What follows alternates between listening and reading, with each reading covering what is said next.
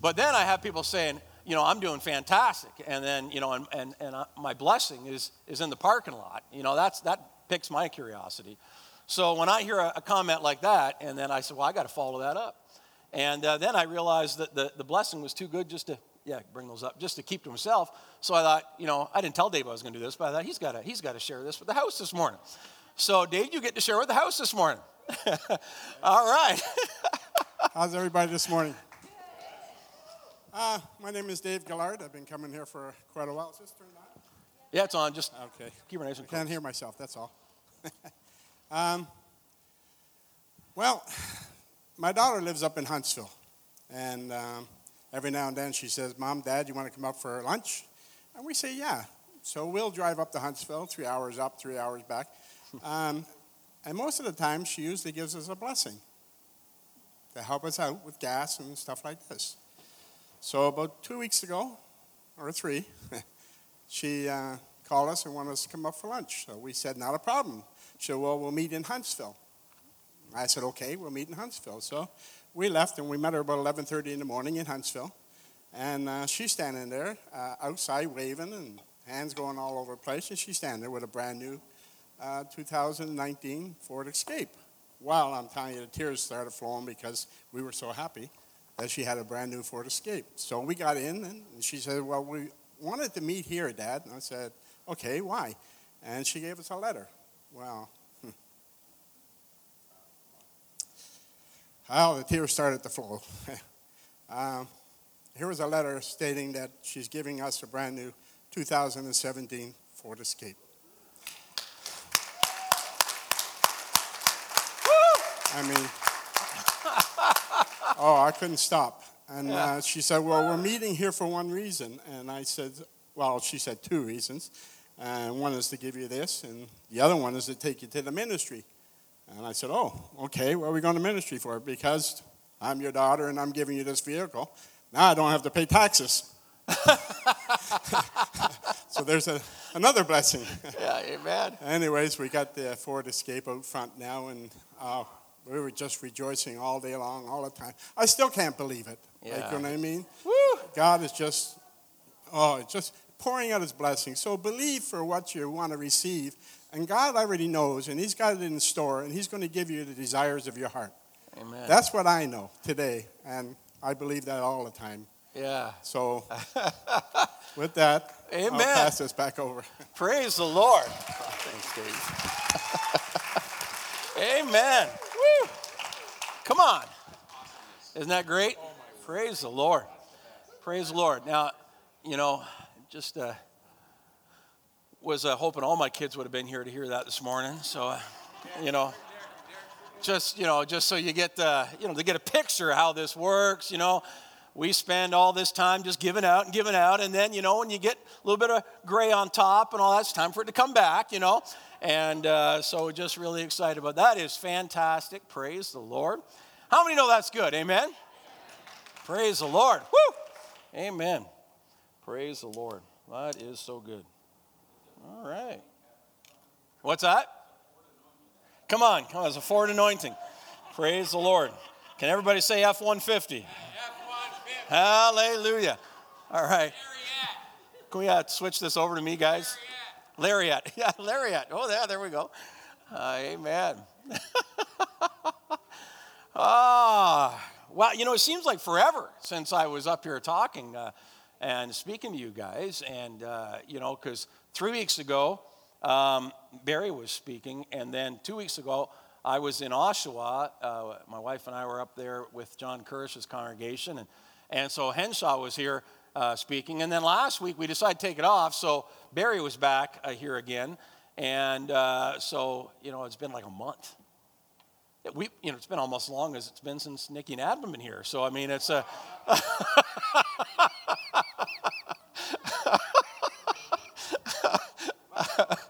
Praise the Lord. Sorry, guys, I just couldn't resist that one. Yeah, everybody says as long... What? Yeah, exactly. Everybody says... Everybody say this way this morning. As long as I know the rules, then I know how to play. There you go. That's how it works. Amen. Wow. Well, last time I was here was the last Sunday in June speaking. Not the last time I was here, but the last time I was speaking. And I talked about freedom by grace. You guys remember that? And, and how the only way we can be free from the flesh, the encapsulation of flesh that we live in, and all of the vices of the enemy that try to bring us and encumber us is by God's grace. Is by God's grace. There is no other way. And so we talked about that. And I need to review this morning because it launches me into where I want to talk to you for the next 3 weeks on. And that's right, I'm going to be 3 weeks in a row. It's hard to believe, but 3 weeks in a row. And just a minute. I never even noticed you guys sitting over here. Kevin and Jolene, you guys have a little love gift here this morning, don't you? Come on. Come on, look at that. Well, come on, buddy. Pick up. Well, you can. I'll just leave her. Yeah, just leave her in the thing. But yeah, look at that. Come on. Woo! Amen. And tell me again, the name was? Sophie Marie. Sophie Marie. All right. Isn't that awesome? Way to go, Mom, by the way. Dad's showing off, but way to go. That is awesome. Sophie Marie came in at what? 8 pounds, 11 ounces. Just a little wee thing. Just a little wee thing. 8 pounds, 11 ounces. That is awesome. Praise the Lord. Amen. No offense, Dave, but even better than a Ford Escape, right? Amen. Well, anyway, praise the Lord. Well, remember I talked about how if we want to understand freedom, we have to understand that freedom is more than just eliminating our options. And I told you the story about me trying to get victory over watching the news all the time. And so I got rid of my TV. And for about 9 months or so, I had total victory over it. But then as soon as the TV came back, the habit came back. And eliminating the options didn't fix the problem. Eliminating my television didn't make me more righteous. It only eliminated the option for unrighteous behavior. And sometimes we think that's what it is. It's a self-discipline issue. So if I just eliminate all the opportunities in my life for temptation, then I'll be more pure. No, it doesn't work that way. Because freedom requires a change of heart. Everybody say, change my heart. All throughout Scripture, God talks about changing the heart, taking out that heart of stone, putting in a heart of flesh, about renewing the heart, creating me a clean heart. Over and over and over again, the Scripture talks about the need for us to have a change of heart. And then once we have a change of heart, we realize that free is being free to choose. We realize that once we are walking in grace, we have more choices before us than ever before. And it's true. We have greater levels of liberty in Christ than we had when we're walking by the flesh. Just ask anybody who's spent any time in an intensely addictive behavior, whether it's an alcoholic addiction or a gambling addiction or a crack addiction or something like that. And when they get set free and all of a sudden their life is free, their time is free, their finances are free, whatever, more options open up to their life than ever before. We now have money and time and relationships and stuff that we can be involved in that we didn't have before. But along with that comes the ability to make choices. And how many know we often make bad choices? And so we need that change of heart deep in our spirit so that we can choose wisely, right? Amen? So we talked about that. That's why Paul said in Scripture, everything is permissible for me, but not everything is beneficial. Everything is permissible for me, but I will not be mastered by anything. So Paul was pointing out how that as a free Christian, and there were lots of things in the Jewish tradition that they were not supposed to do, Paul was saying, I'm free. However, Paul said, not everything's beneficial. Just because I'm free doesn't mean I have to do it. Everybody say amen. All right, so we were created according to God's original intent to be free beings, just like we were in the garden. And part of that freedom is making choices. And one of the things that freedom does, I talked about, is it exposes in us a lack of authority or the lack of maturity in our life over our own flesh. So the more free we are, the easier it is to fall off the rails if we have not had a change of heart. Does everybody understand what I'm saying? So that's where maturity comes in. That's why we've got to grow in the Word, etc. And so then I talked about how the environment of grace, therefore, provides the opportunity for every believer to be real. In the grace-based church, the believer is not expected to be perfect, but honest. So in a grace-based church, because we know that it's all by God's grace and not by self-discipline or anything else, then we know that we're all walking that same journey. We can be honest with each other. This is what they talk about in Celebrate Recovery. We can stand up and we can be honest about our struggles and our hurts, habits, and hang-ups. And because we know that the person beside me is doing the same thing, walking the same journey, living out the same struggle that I'm living out, right? We get that. We understand that. And so we know we're not expected to be perfect, but we are expected to be honest. Because in the environment of honesty, God is able to help us and to actually perfect us, right? We're not expected to be perfect, but if we're honest, we can be perfected. Does that make any sense to anybody? All right? So then, because of God's grace in my life, my sin gets quickly exposed, but because of God's grace in the lives of others, my sin is not used against me. So in other words, I talked about how in a religious environment, we look around, everybody looks perfect. Everybody's in with their nice Sunday best on, and they're just all cleaned up, and everything's great, and everything's good on the surface, but underneath the carpet, there's a lot of stuff swept away. And we do that because in that environment, we're expected to be perfect, you know? We don't swear, don't chew, don't go with girls that do, you know? And all that kind of stuff. And if you have a problem, then we feel condemned because we have a sin or we have a problem.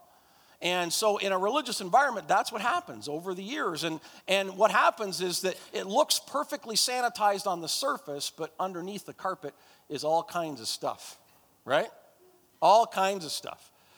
And then, but in a grace environment, what happens is, we're not expected to be perfect. And so if we do have a struggle in our life, it quickly becomes evident to people around us that we have a struggle in our life.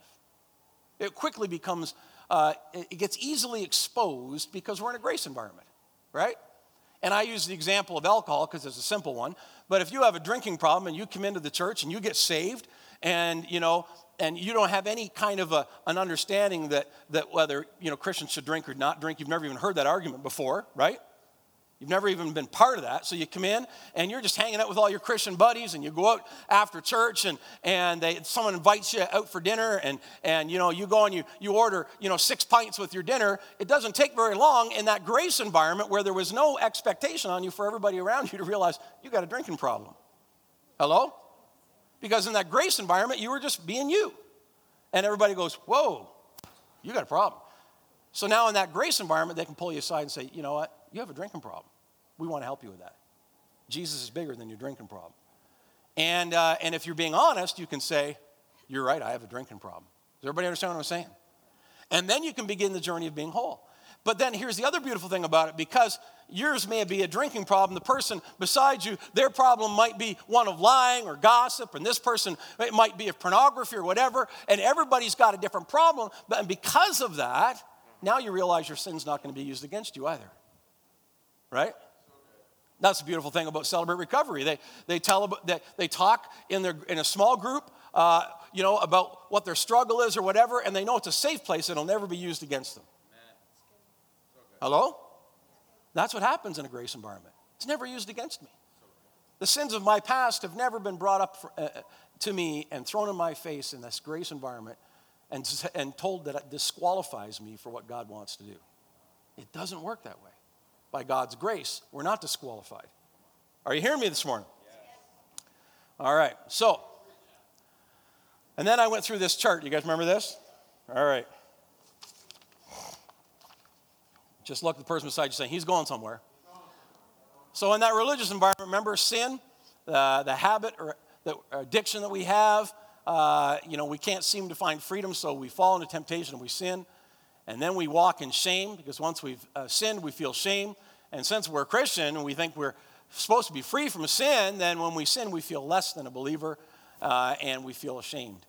And that brings us to a type of repentance, but not a repentance that leads to life, a repentance that leads into a cycle of repetitive behavior. It's a repentance of shame. So our shame drives us to repentance, and so we, rooted in self-condemnation and self-loathing because I'm a failure.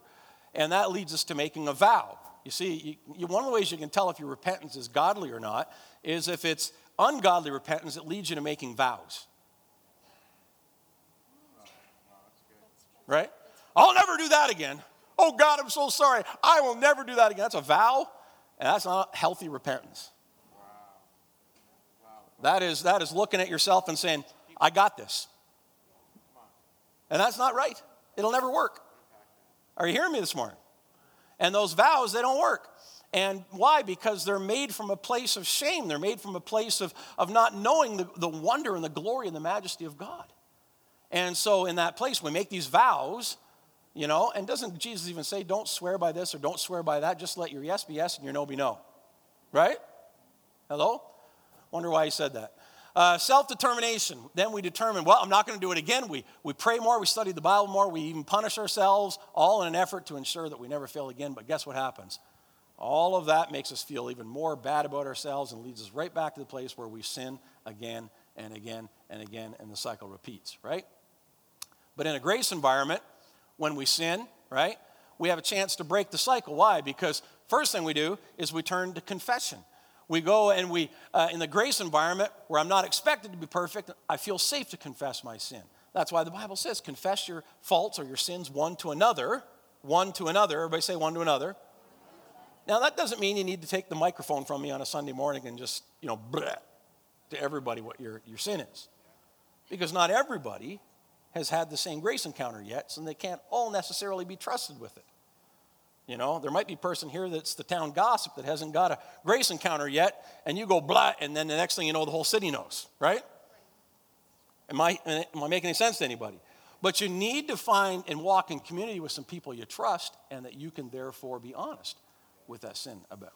That'd be wonderful if the whole body was like that, and sometimes there's great relief in being able to just share it with everybody, especially when you're on the other side of it, and you can call it a testimony. Then you can share it with everybody. And you don't care if the town gossip's there because it's your testimony and you can share it with everybody. But when you're in the midst of it, it's probably not a good strategy. You need to find some people that you trust and you need to start working it out. That leads you to a healthy repentance. Now you're walking in community, and now it's not about vows, it's about confession. It's healthy repentance, right? So again, you want to know how you can tell if it's healthy repentance? It's not rooted in vows, it's rooted in making confession. Going to a brother and sister and saying, this is what I did.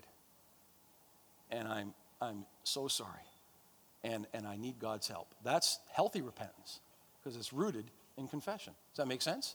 Amen? And then we experience forgiveness. Since I've confessed, I've repented to Christ, I know he forgives me, he loves me, he seeks to liberate me.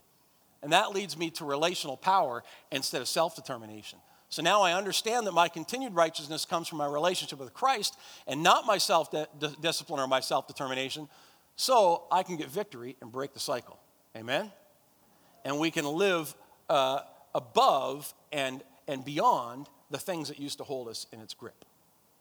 This is stuff we need to get.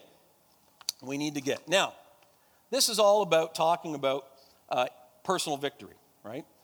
Talking about how do we live in victory as a believer. This morning, I'm going to get real practical over the next 3 weeks. Because it isn't just important that we live in individual victory, but we live in corporate victory. Right. Everybody say together. Anything that Jesus is doing in our life, anything that God is working in our life, can't just benefit us. It's got to, me as an individual, it's got to benefit we as a body. It's got to not just work in me, it's got to work in us. Right? Everybody say, not just me, but we. Exactly. Not just me, but we. And so over the next few weeks, I'm going to have some real practical stuff. I said to Sherry last night, I said, I don't know how I'm going to get through all this in one Sunday. And she said, well, that's because you're going to do it over 2. And then I realized, no, it's going to take 3. And sitting there, stressing about it, and I realized it's going to take 3. It's going to take 3. And it just so happens I'm on deck 3 weeks in a row, so praise the Lord. It's all working out. So, Father, I just ask today that, Lord, you would help me as I talk about, Father, how do we live in freedom together?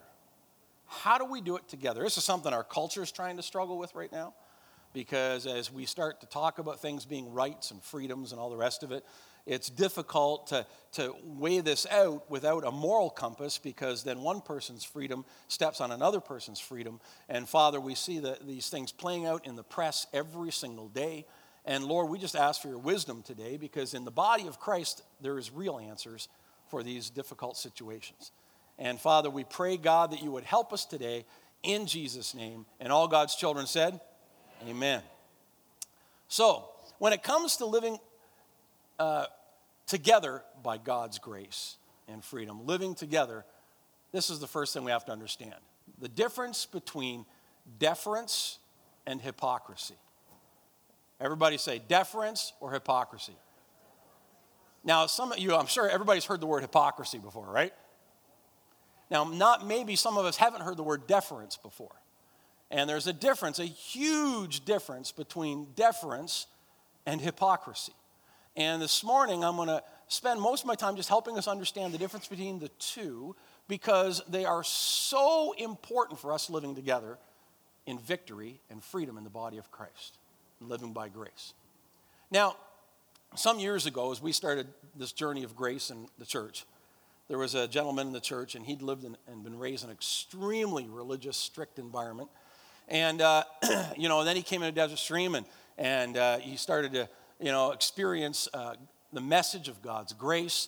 And so then he rightly discerned that, by God's grace, if, I can have a drink of alcohol and it's not a sin. And some of you might be looking at me right now, well, yes, it is a sin, Pastor. Well, let's just stick with where I'm going here. And then he realized that it's not a sin. So then he started down a path of where he was drinking a lot. And then on one Sunday morning, he was actually talking in the foyer with other people about his drinking exploits on the weekend. So I pulled him aside and I said, what are you doing? And he goes, well, he says, I'm just telling my story, of how I was bound up and I was wrapped up religiously, but, I'm free, and I'm realizing that I can drink and that God has no problem with me having a drink. And so to that end, I'm just, sharing that freedom with everybody here in the room. And so anyway, I told him I didn't agree with him. And he said, what do you mean you don't agree? And I said, well, I told him about Paul's words in 1 Corinthians 10:23. Everything is permissible, but not everything is beneficial. Everything is permissible, but not everything is constructive. And I said, listen to Paul's words, I said there. And then he said, well, I said, if you understand that, then your freedom may not be necessarily constructive to somebody else. So he told me that he disagreed with me, and that he told me I was living under law. He said, you're living under law. I assured him I wasn't. And then he said to me, he said, well, do you drink? And I said, well, yeah. I said, I'm free to have a drink here or there. I said, but more often than not, I don't bother, because if it's going to bother somebody or if it's going to cause anybody to stumble, then I won't bother. And then he looked at me and he said, you know what you are? You know it. He said, you are a hypocrite. He said, you're a hypocrite. And I said, I am. And he said, yes, you're a hypocrite. And,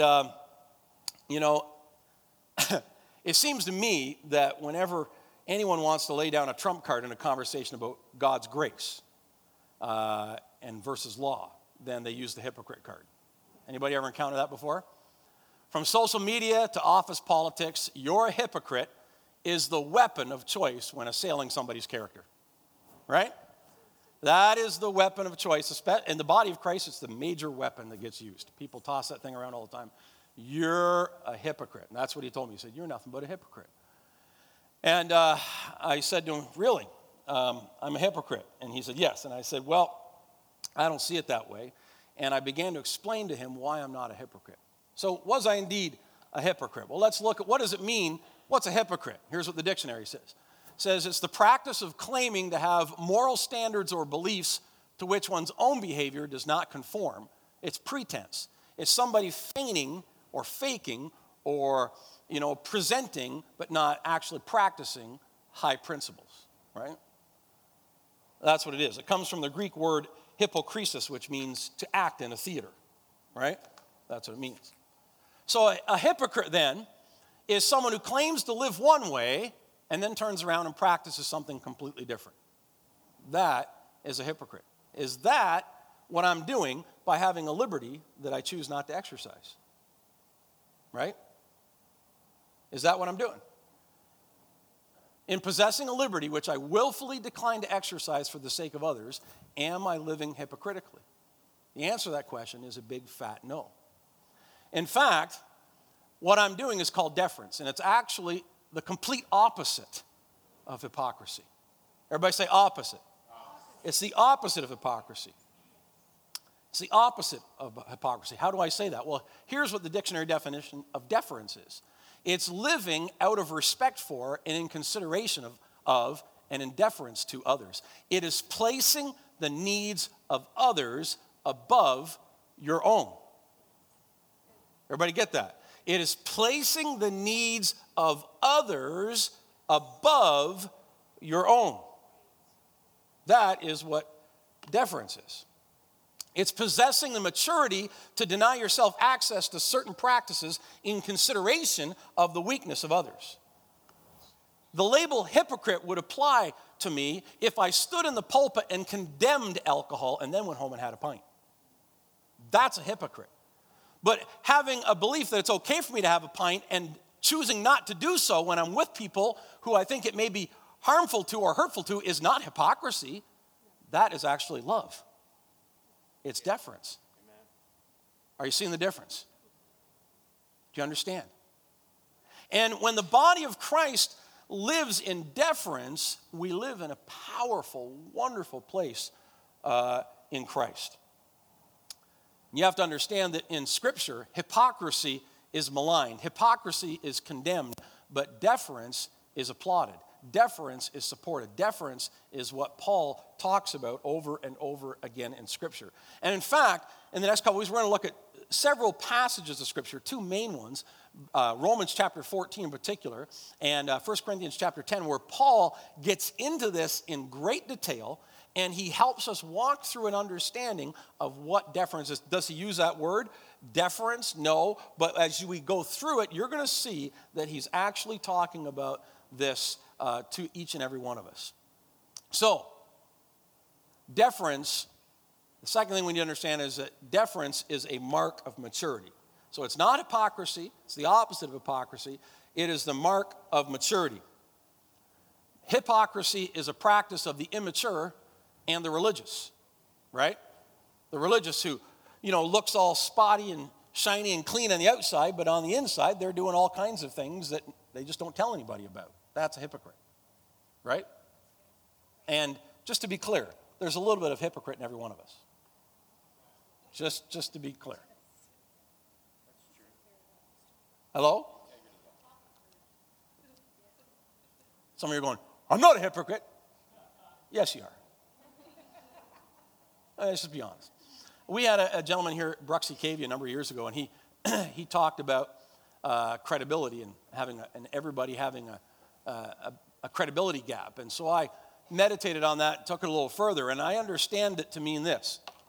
Every one of us has a gap between the person that Jesus says we are and the person we see when we look in the mirror. Right? Jesus says, I'm the righteousness of God in Christ Jesus. Right? Jesus says I'm his son. I'm a joint heir. Jesus has all kinds of wonderful descriptors of me, but when I look in the mirror, right? What do I see? I see everything from zits to self-condemnation, right? And so we have this gap between the person that we see and we know and hear and who Christ says we are, and that's called a credibility gap. There's a gap that we're all trying to close, and the journey of Christ, the journey of maturity, is simply becoming the person that Jesus already says I am. So good. Do you hear me? So very, very good. Or as, if you want to look at it more simpler, becoming the person that your dog thinks you are. Because your dog always thinks you're perfect. Is it any mystery that dog spelt backwards is God? I mean, come on. They both think the best of you, right? Like every parent who walks around and thinks their kid walks on water, right? And can I help you today as parents? Can I be honest with you? All right? Can I help you out here? Everybody want a little bit of help? A little bit of help?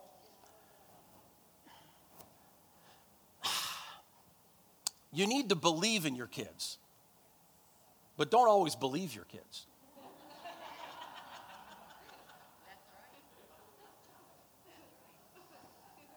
Hello?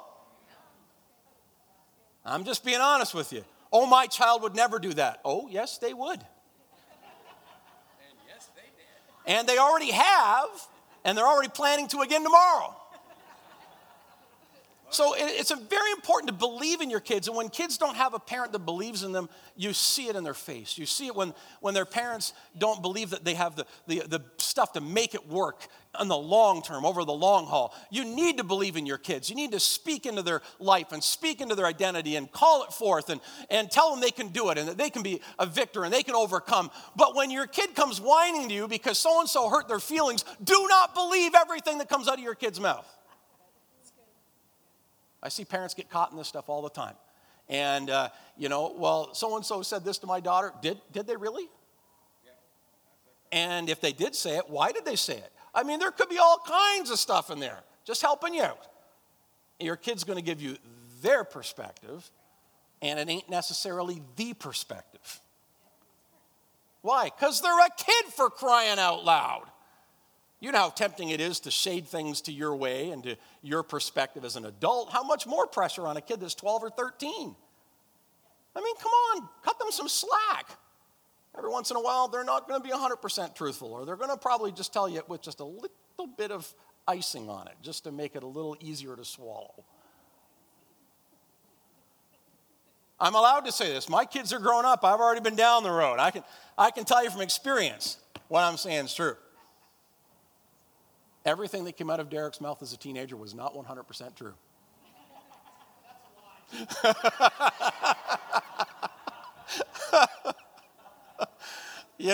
And we'd have been foolish as parents if we'd have believed everything. And we have some funny stories about calling them on some of that stuff. But, the reality is every kid has their struggles. Every kid has stuff they're working through. And why? And in a grace environment, don't we expect it? We don't expect them to be perfect. We expect them to be honest. But sometimes they're not going to be, because that's part of the journey of being perfected. So believe in your kids. Just don't believe everything they tell you. That's good parenting advice right there. Hallelujah. I'm not even going to go any further down that road. Just leave it there. That's just what it is. So hypocrisy is a practice of the immature and the religious. Deference is the habit of the mature and the responsible. All right? And you see, this gentleman that was talking to me that day in the lobby, he had experienced or discovered a liberty without the commensurate maturity to go with it. Does everybody get that? He didn't have the maturity to go with the liberty. We need both. We need both. I'm glad that I have liberty in Christ, but I need maturity to live that liberty out. If I lack the maturity, it can have devastating consequences. The road of grace is filled with the debris of lives destroyed by the reckless living of the immature and the religious. The immature because they fail to consider their weaker brother, and the religious because they put weights on our shoulders that we can't live under. And both of them destroy people all the time. All the time. 1 Corinthians,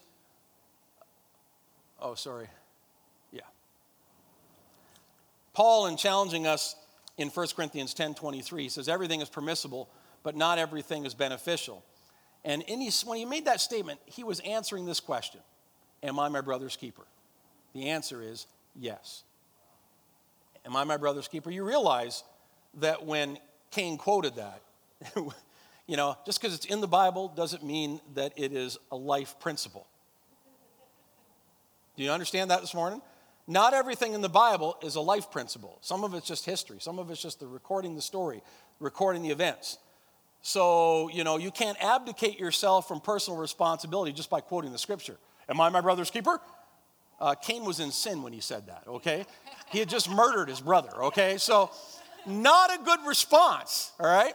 Not an appropriate response. When it comes to the body of Christ, am I my brother's keeper? The answer is yes, you are. You are your brother's keeper. You are responsible for the person that sits beside you, in front of you, behind you, around you, across the church from you. You have a responsibility in their life. Your responsibility does not abdicate them from any responsibility for their own life. That's true. They still have responsibility for their life, but you're responsible as well. And we have to understand that if we're really going to walk out freedom in the body of Christ. If we're going to walk out freedom, we have to understand that we are here for each other.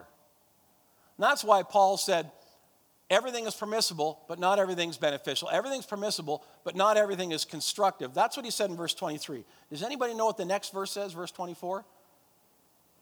Listen to this. Nobody should seek his own good, but the good of others. Paul just contextualized the verse before it. Everything is permissible, but not everything is beneficial. Everything's permissible, but not everything is constructive. How do you know whether it's permissible and constructive or not? Paul puts it in context. Nobody should seek his own good, but the good of others. That's how it works. How do we sort out whether it's permissible and whether it's beneficial or whether it's constructive? We sort out the beneficial and the constructive part by asking ourselves, is it for just my good, or am I able to live my liberty and still do it for the good of others? Ouch. Holy smoke. Told you it's going to get practical in here. You can hear a pin drop in this place right now. There is the answer to the question. And that's what we're going to unpack in the scripture over the next couple weeks. What my friend in the foyer that day had missed is that none of us lives our life or our faith in a bubble. We cannot exercise our liberties without considering how those liberties impact those that God has placed around us in the faith. The truth is that how he lived his life, how I live my life, impacts others. And that we, everybody say we, bear responsibility for how our exercise of freedom infringes upon another person's journey in Christ. So when Paul says, I'm free and everything's permissible for me. Now, he wasn't saying sin is permissible for me, but there are many things that are controversial in the body of Christ that are not sin. Right? And Paul, we'll talk about next week some of the real practical examples that Paul gives. Things that may be hard for us to relate to because we don't deal with meat sacrificed to idols in our supermarket every day. But Paul talks about those things and he uses them as examples to help drive home his point here this morning.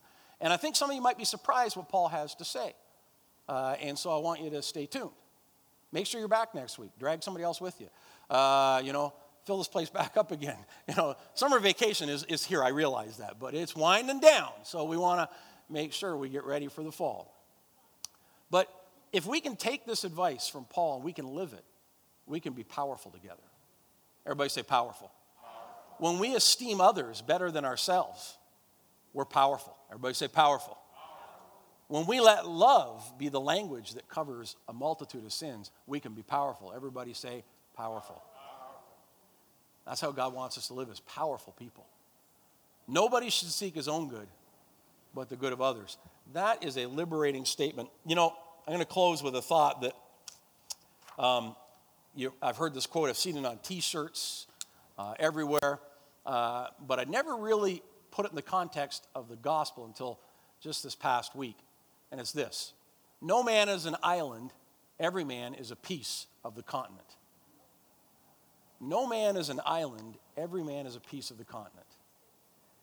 In other words, if I take that statement and I bring it into the context of what Paul's teaching, not one of us here this morning is isolated from the rest. There is no island. There is no island called Gary Beaumont. There's no island called Sherry Dowling. There's no island, called Adam Cooney. There's no island called Wayne Levy. There's no island at all. We're all part of the same continent called the body of Christ. Does everybody understand what I'm saying? And so when we understand that we're part of the continent, then everything we do, we have to ask this question: is this good for the body or not? Is this good for the body or not? And we'll use some real practical examples. We're going to walk through some real practical stuff. Some of you might not even like me by the time I finish over the next couple weeks. It's the risk I'm willing to take for the continent. All right? It's the risk I'm willing to take for the body, because I think if we can get this, we can have a profound impact on one another, and we can have a profound impact on our community. And when the Bible says that they'll know that we are Christians by our love for God one another. One another. Father, I just thank you this morning. God, as we start down this journey, this morning we understand the difference between hypocrisy and deference. That, Father, hypocrisy is me standing up and claiming one thing and then practicing another. Deference is having the liberty to practice something and choosing not to for the sake of somebody else. Father, when we walk in deference, we walk in liberty. When we walk in hypocrisy, we walk in condemnation. We walk with a critical spirit. We walk with a devastating death spirit on us every day. Father, I pray that, God, you would lift that spirit from us, that we would cast off the spirit of hypocrisy, and that, Father, we would seek to esteem others better than ourselves. That, Father, we would find a way to live out what Paul is telling us here in the Scripture, that everything is permissible, but not everything's beneficial. Everything is permissible, but not everything is constructive. And that, Father, each of us would find a way to think not of our own good, but of the good of others. Father, I pray that you would help us today. And Lord, next week as we delve into Romans, and Father, we look at what Paul has to say about this, that Father, his teaching is so practical, it is so spot on that, Father, I think that we can have the kind of revival that causes us to have love one for another and produces the kind of fruit that, Lord, has people saying, what is it that you have that I don't have and I need in my life? And Father, we ask it today in Jesus' name. Amen. Amen.